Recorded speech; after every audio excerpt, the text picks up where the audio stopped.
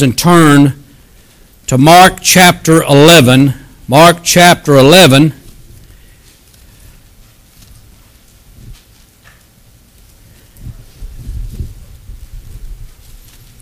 We're going to be tossing tables this morning. Tossing tables. I don't know if that is spelt right. I don't know how to spell tossing. So I wanted to spell it like East Texas spells it, though. So anyway, we have been focusing the last week, started the month of November focusing on revival. And I want to do that and continue that this morning.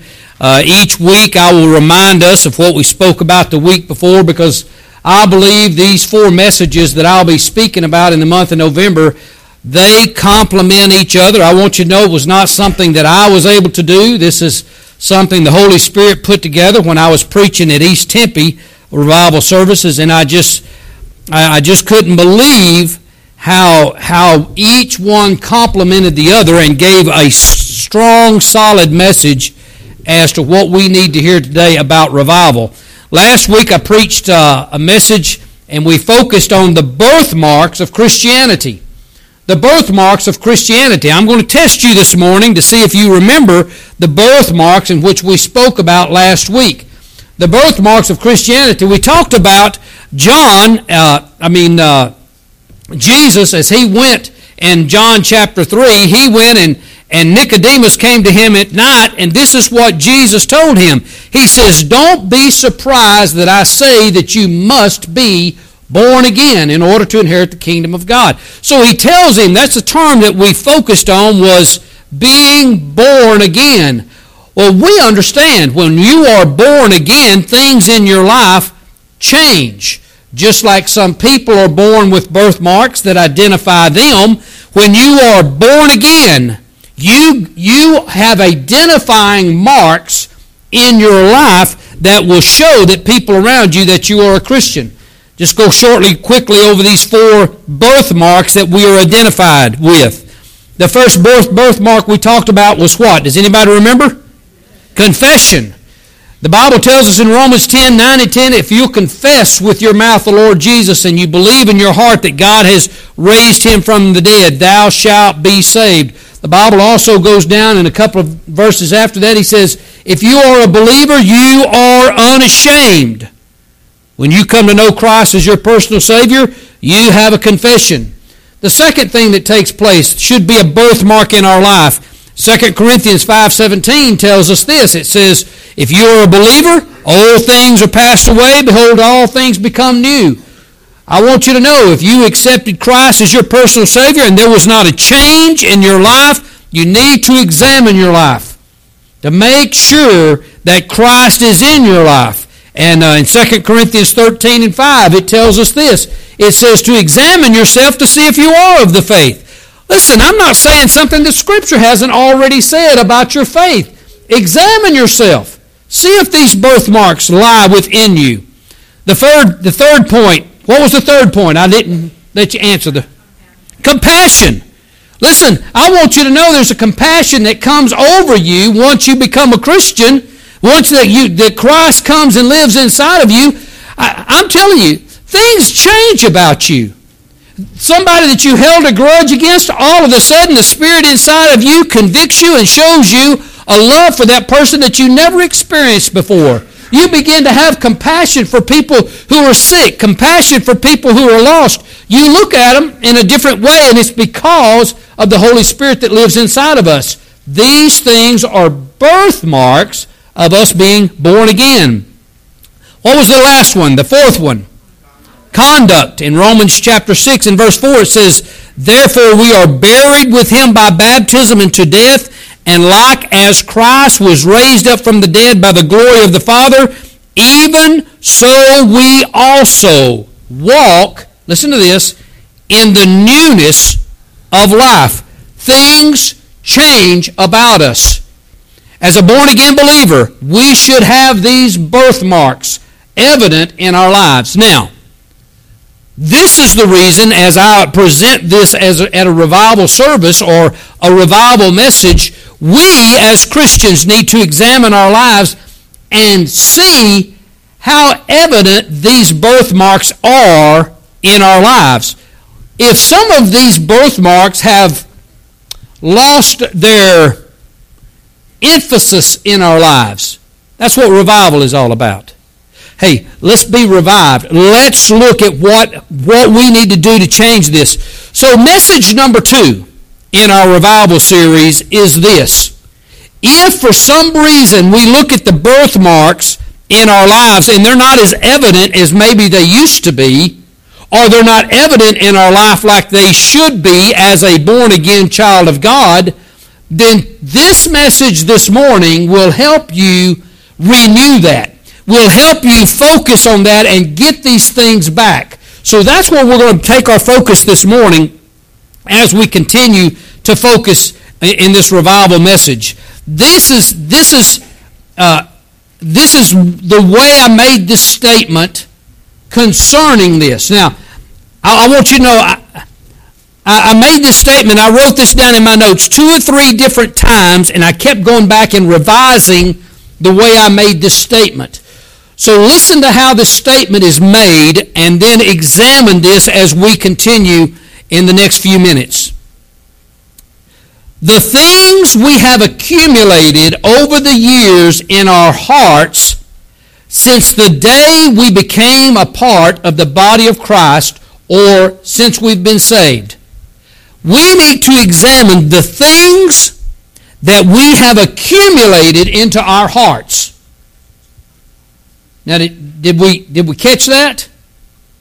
Because I want you to know, when you are a born-again child of God, and we're going to examine this in just a few minutes, we're going to see that sometimes things accumulate in our lives that are not necessarily bad things, but they get in the way of the things of us letting our birthmarks or letting our light shine. They get in the way. Okay? So what we want to do, we have accumulated things sometimes in our lives. We're fixing to read in Mark chapter 11, we're fixing to read when Jesus goes and presents himself, or he comes and he examines the temple of God. He's going to see in the day that he entered in, the last week of his life, he's going to walk in, and it says he's going to look around, and I want you to know they've accumulated some things in the temple that he basically says this temple is completely and totally ineffective and will never, ever be used again to win people to Jesus Christ. So I want us to see this. And then we'll return back to this question in just a few minutes as we examine this. So look with me in Mark chapter 11 and verse number 1. Mark chapter 11 and verse number 1. This is the Sunday prior to the week that Jesus will be crucified. So this is what we call Palm Sunday, or the triumphant entry. And let's look and see what takes place on this day. Now, if you would look back in chapter 10, you're going to see that this has been a long day for Jesus. As a matter of fact, he starts his day off in Jericho. He meets Zacchaeus. He heals old blind Bartimaeus. He's about 18 miles from Jerusalem. And as he is transversing his way, we know those stories of what takes place. He comes into Jerusalem, or just outside of Jerusalem, late that evening. Notice what Jesus tells them to do. And when they came nigh unto Jerusalem, unto Bethphage and Bethany at the Mount of Olives, he sent forth 2 of his disciples. And he said unto them, Go your way into the village over against you, and as soon as you have entered into it, you will find a colt tied therein, never man hath sat. Loose him and bring him. And if any man say unto you, Why do you do this? Say unto them that the Lord hath need of him. Straightway he will send him hither. And they went their way, and they found the colt tied by the door without, in a place where 2 ways met, and they loosed him. Certain of them that stood thereby said unto them, What do ye, loosening the colt? And they said unto them, Even as Jesus had commanded, and they let them go. And they brought the colt to Jesus, and they cast their garments on him, and they sat upon him, And many spread their garments in the way, and others cut down branches off the trees and strewed them in the way. And they that went before and they that followed cried, saying, Hosanna! Blessed is he that cometh in the name of the Lord. Blessed be the kingdom of our father David, and cometh in the name of the Lord. Hosanna in the highest. Now, we've set the stage for what's fixing to take place. Again, I've just mentioned that Jesus has had a long day. He has traveled 18 miles that day. And now he comes to the end of his journey. He is headed to Jerusalem for the Passover. As he gets into Jerusalem, he mounts this colt, and as he is walking in, he comes in the triumphant entry. Hosanna, glory to God in the highest. All of these things are being said about him. I stopped before I got to verse 11. Because this is what takes place. This is not recorded in any of the other Gospels, but this statement tells us what happens that evening. Listen to this. And Jesus entered into Jerusalem and into the temple, and when he had looked around about upon all things, and now the evening tide was come, and he went out into Bethany with the 12. Jesus comes in at the very end of the day, in the evening tide. I imagine it was getting close to dusky dark, and when Jesus came in to the temple, this is what he done. I can imagine, picture in your mind as Jesus walked in the back of the temple, understanding. Now, I got out here and I walked all of this out this morning. Let me describe to you the inside of that temple that he entered into. That temple was 36 feet wide. Now get this picture in your mind. This sanctuary is 40 feet wide. So just short of the width of this, Jesus walks in the back door, and it's got two big openings on either side of the temple. This is the inner court, or the outer court of the temple. And as he walks in, he is seeing things inside this temple that have been accumulated over the years. That have been accumulated inside this temple over the years, that maybe at one time no one would have put in the temple, but as they were put in, people got accustomed to it, so they just left it. Things began to accumulate. Now that temple was 105 feet long. Now, if you look at the back of our sanctuary, and if you were to extend our sanctuary out about another 30 or 40 feet, about 10 feet past the flagpole out there, that's how long the temple was. The last 30 feet of this temple, it was a 30 by 30 by 45 feet tall, was the inner sanctuary. You know what was inside that inner sanctuary? We call it the Holy of Holies. There is a veil that separates this outer court where the people they've got tables set up and they've got different things set up. There's a difference between the outer and the inner sanctuary. The 30 by 30 place here is the place that represents the very presence of God. Now, I want to describe to you when they were building the temple in Solomon's day. Let me give you some of the description that they used when they were building that temple. It said the intersection was 30 feet by 30 feet by 45 feet high. It said he overlaid the inside with pure gold, and he also overlaid the altar of cedar, which inside that inner sanctuary was a 2 foot by 2 foot by 3 foot long, which was called the altar, or the Ark of the Covenant was the same thing that they called. It was also covered with gold. Solomon covered the inside of the temple with pure gold and extended gold chains across the front of the inner sanctuary, which was overlaid with gold. He overlaid the whole interior with gold. He also, with gold, covered the altar and the belongings of the inner sanctuary. Now wait, let me watch this. When Jesus walked in the back of that sanctuary and he began to look at the back of that temple, he began to see the things inside this temple area. He did not see inside the Holy of Holies, but Jesus knew exactly how it was laid out in there.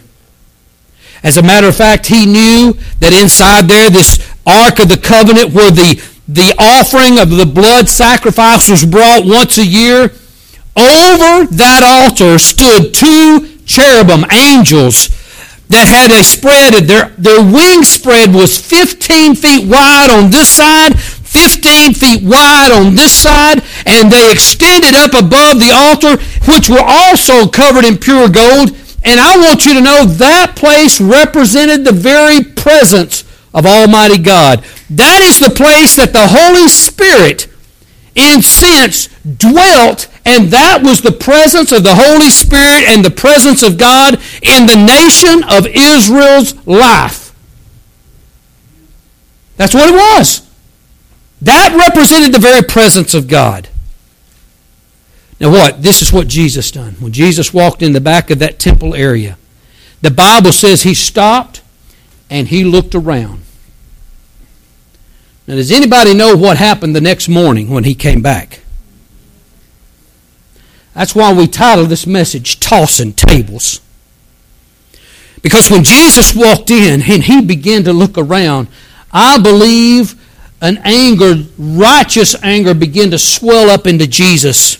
It was not a sinful thing, but when he began to look at what they took, the very presence of his Father had established and said, look, this will be the place that worship will take place. This will be the place that honor will be given. This is where the very presence of the Holy Father exists. They have changed everything around about it. As a matter of fact, this is what they had taken and used the temple for. They have taken the temple and they began to use the temple for their own benefit. The focus was no longer on who was in the place, but how can I better myself because of this place? God was no longer the focus in the temple. As a matter of fact, look with me in verse number 12. I love preaching this message on the fig tree. I don't think many people recognize the meaning of what's taking place when Jesus says this in verse number 12. And on the morrow, when they were come from Bethany, he was hungry. And seeing a fig tree afar off having leaves, he came, if happily he might find anything thereon. And when he came to it, he found nothing but leaves, for the time of figs was not yet. Now, I think we need to identify this.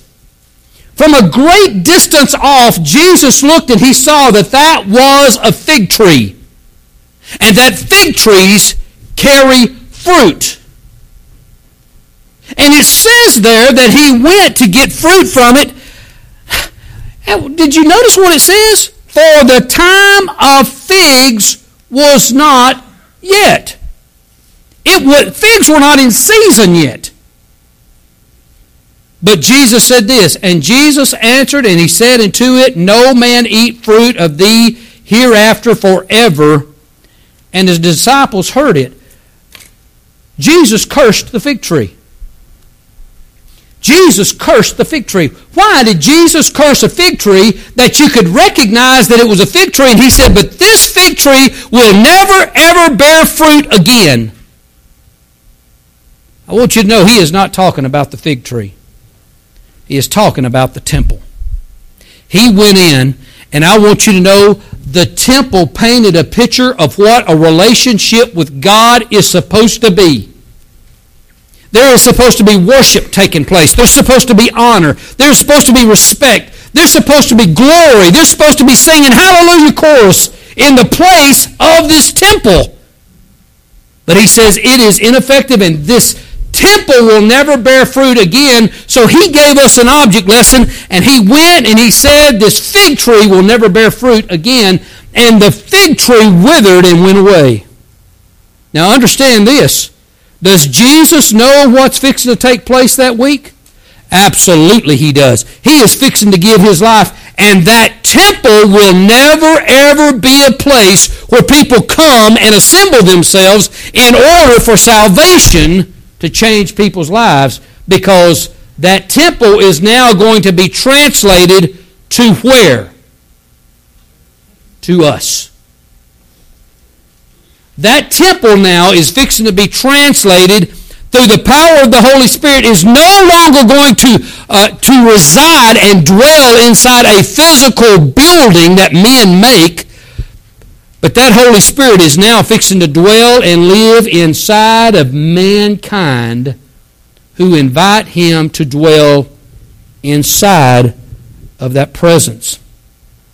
So when we look at this place, when we see the place that He has presented, that people are supposed to honor, and the presence of God dwelt in that place, the Spirit of God was supposed to be there. When Jesus realized the place had been made a place of business and not a place of worship, that's when we read that Jesus came in and He began to toss the tables. Well, I hadn't read that yet, have I? Look what it says there in verse number 15.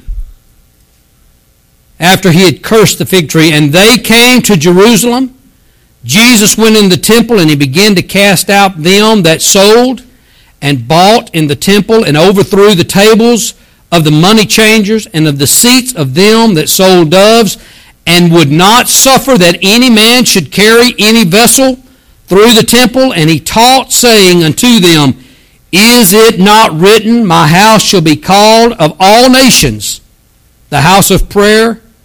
But you have made it a den of thieves. Now, let me focus on that point for just a second. This place had lost all kinds of respect and honor that it desired. People had made this a place of business and not a place of worship. If you remember, I mentioned on both sides of the outer sanctuary were two huge doors where they would serve inside the temple. What the people had began to do, instead of walking around the front of the temple, they just started cutting through the temple. They just started taking their goats and their cows, and they just walked through the temple like there was nobody's business. I mean, they were taking shortcuts. The temple meant nothing anymore. Thus, Jesus saying the temple is ineffective. This place will no longer produce fruit. I don't even know if I should mention this. Listen. I had someone mention this to me the other day, and I don't want them to think that I'm saying this as a result of what they mentioned to me. Okay? Tradition has been taught that you are not to sell anything inside the foyer of the church or around the church. Okay? To make the church a place of business. And I want you to know there are companies out there that call me several times a year wanting to take the congregation that I oversee and make this a place of their contacts and to reach you for a part of their business. I do not allow it. I do not allow it. But do let me say this. When a missionary comes, and we're going to have a couple of people here tonight, if they come and they set up their projects out there that they are using to promote the gospel of Jesus Christ, let me tell you, there is nothing wrong with that. Let me say that loud and clear. There's nothing wrong with that. This scripture does not identify that. This scripture is identifying people taking advantage of the situation here and using it for their own personal honor and glory. Praise God that when what's the lady? Sherry Avery comes, that she has things out there that the people that she serves makes, and we buy them from her so she can take that same money and go back into ministry and promote that use for those people. That is not for her honor and glory. That's for the honor and the glory of Almighty God. That's what that is. So don't let that be a stumbling block to us. I'm telling you, as your pastor, I'm protecting you from the ones that would want to devour this congregation financially. But we ought to lift up and praise and honor God. because there was a lot of activity that was supposed to be taking place inside that temple that was being replaced by evil, greedy whoremongers. And that's when Jesus come in and says, this ain't right. Okay, I'm fixing to get to a real strong point here. I believe we reverence this sanctuary, and listen, and we should treat this area right here where we worship an almighty God differently than we do our homes, even our Sunday school classes. I do. I believe that we should. But listen, this place is not the place that we worship. This is not where God abides.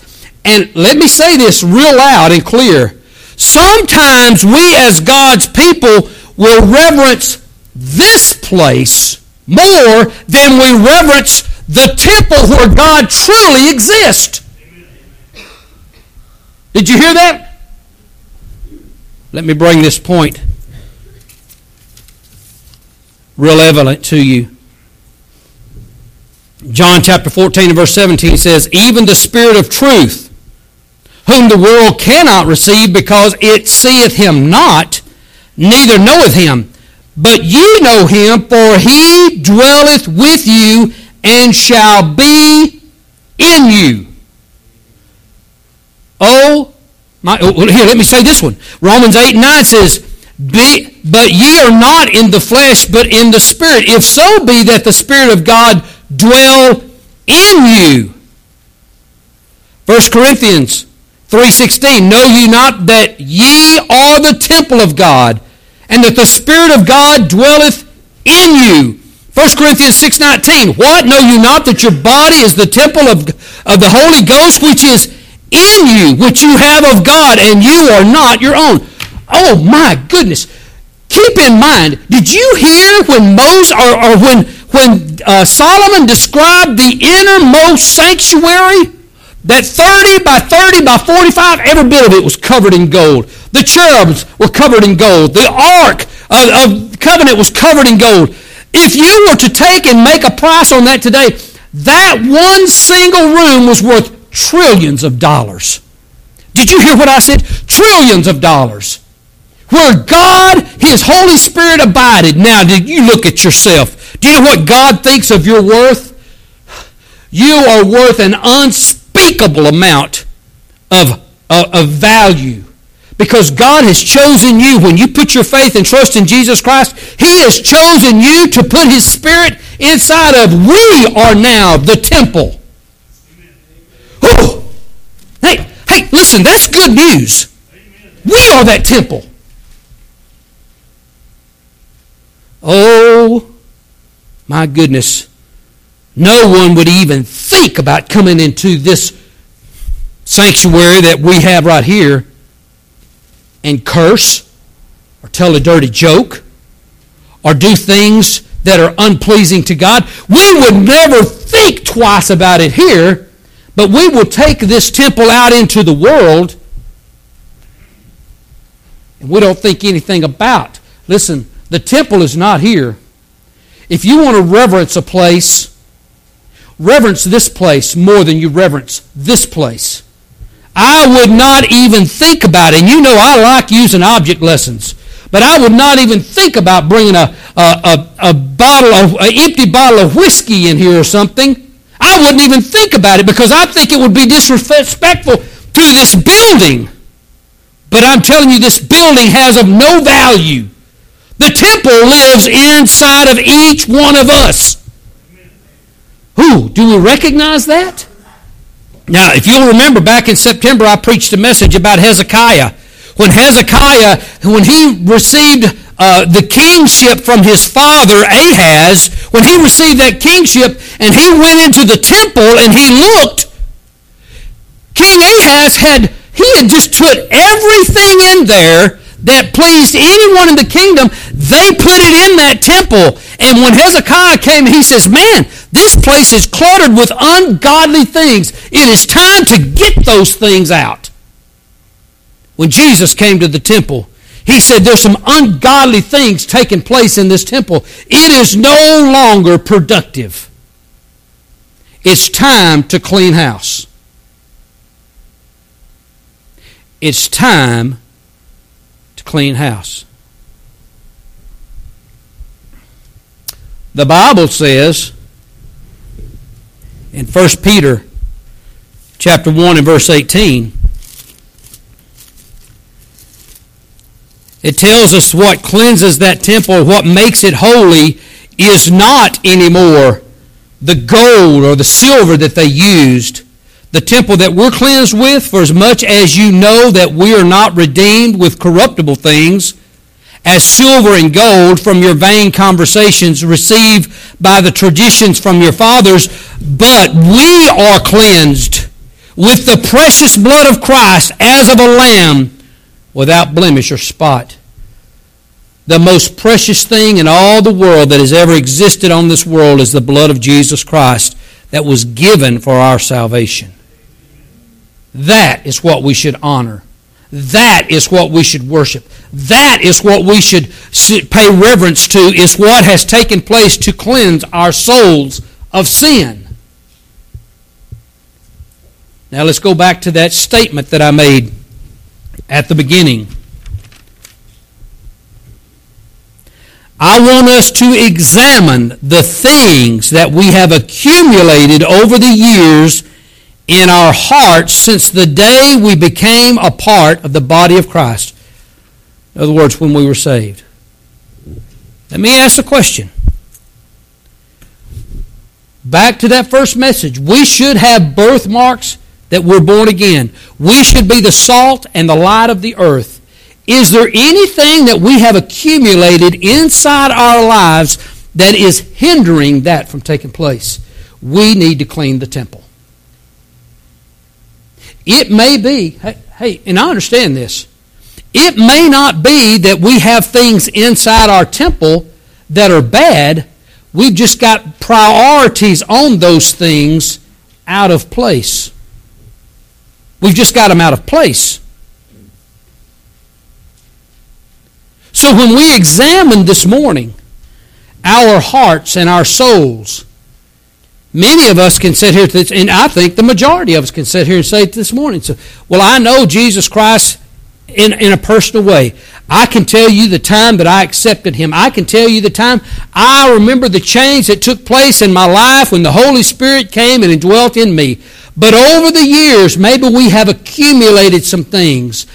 Maybe we have quit making Jesus the priority. Maybe we've quit making His Word a priority. Maybe we've quit making prayer a priority. If you want to have revival, we need to stand at the back of our temple, right here, at the back of our hearts, and examine what we've accumulated. It may be we need to rearrange some of those things. 2 Chronicles, I want to read this to you. This is when King Hezekiah was examining the temple that he had inherited from his father. In 2 Chronicles 29, verse 3, it says, He, in the first year of his reign, in the first month, opened the doors of the house of the Lord and repaired it. He recognized something wasn't right. The first thing he done, he began to repair it. And he brought in the priest and the Levites and gathered them together in the east street. And he said unto them, Hear me, ye Levites, sanctify yourselves. Set yourselves apart for the work of the Lord. I'm afraid this is what's happened over the years. Our generations and our society has taught you and me that our purpose on this world is to, please ourselves, get a good job, go to college, make a living, support your family, accumulate wealth and things. I want you to know that's what our society has taught us, especially in America, the most productive country in the world. That's what our society has taught us. Do you know what the Scripture teaches us? The Scripture teaches us that God created you for one purpose, and that's to honor Him.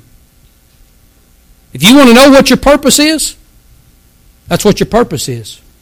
Colossians chapter 1 and verse 16 tells us that Jesus Christ created all things. All things were created by Him and for Him. That includes every single one of us.